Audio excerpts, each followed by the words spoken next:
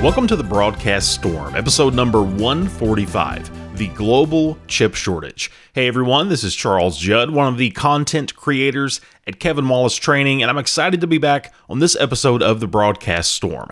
If you are in the market for a new smartphone, automobile, or gaming system, you could have to wait a while to get exactly what you're looking for. If you're like me, you love your electronics. And the reason for the problem here is that there's currently a global shortage in semiconductor chips, which are found in many items that we use every day, even places that you might not think about immediately, such as our newer appliances. We live in a world where increasingly all of our devices are connected for either entertainment or productivity. Although I'm old enough to predate most of these conveniences, functioning without our modern technologies is practically unimaginable for many, especially to younger generations, such as my kids. When I think about them, they've grown up with these things from birth. They simply can't imagine going through an entire day without a smartphone or a computer or a PlayStation or with Netflix. And so the problem with this shortage comes down to a very simple formula. We've had an increase in demand combined with the reduced capacity to produce semiconductors. At the time of this recording, we're a little over a year into the COVID-19 global pandemic. And where I'm located, we went through a several-month period where many businesses were closed to in-person services, and public schools went to a virtual setting. So that created a situation where many families were suddenly home and they needed to figure out how they could work from home or do school from home. So for those with multiple school-aged kids, this means they had to have dedicated computers or laptops or tablets for each child's virtual learning.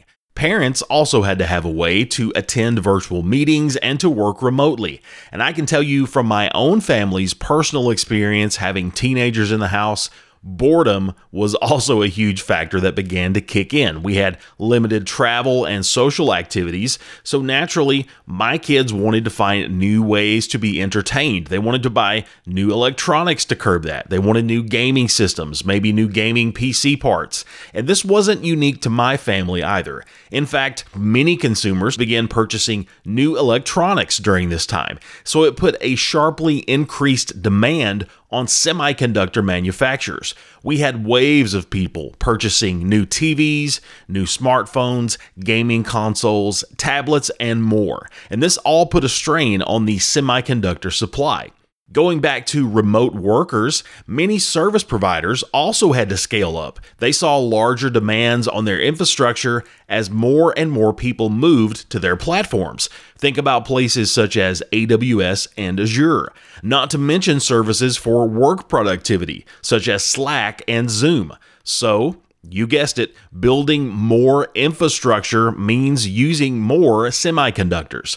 Also not surprising is the fact that streaming services such as Hulu and Netflix, they needed to scale up operations as well to handle the increase in demand.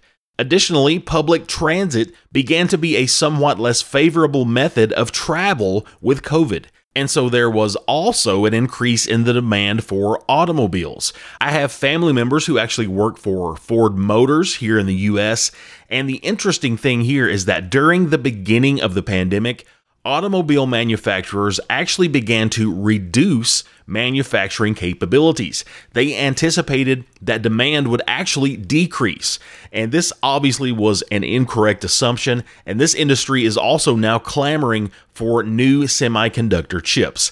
Now, there are only a few chip manufacturers in the world with the ability to produce the most modern chips capable of fast processing needed for electronics like gaming systems or automobiles and certainly computers.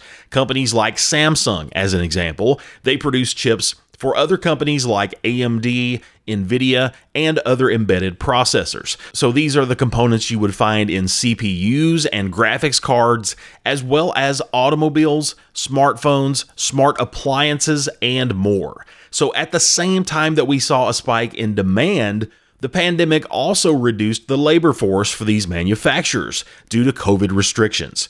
Perhaps the most troubling part of all this is that the shortage is not set to go away anytime soon. There have been other unfortunate events adding to this problem as well. We had massive power blackouts in Texas, disrupting silicone wafer manufacturing.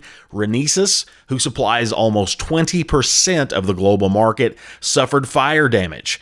And a drought in Taiwan has affected manufacturers because the fabrication process requires fresh water. I've already seen reports that FPGA chips now require a 52-week lead time, an entire year. So this shortage will definitely stretch throughout the remainder of this year and perhaps beyond. There's no sign of the demand decreasing or for the supply increasing anytime in the near future. So that means that as consumers, cost is likely going to rise for us. That's going to be passed down because of scarcity. Expect more expensive cars, phones, and more. So if you're thinking of upgrading to the newest iPhone, this could be the time to do that. I want to sincerely thank you for listening and wish you the very best in whatever you're currently pursuing as your next career step. I look forward to spending time with you again in a future episode of the Broadcast Storm.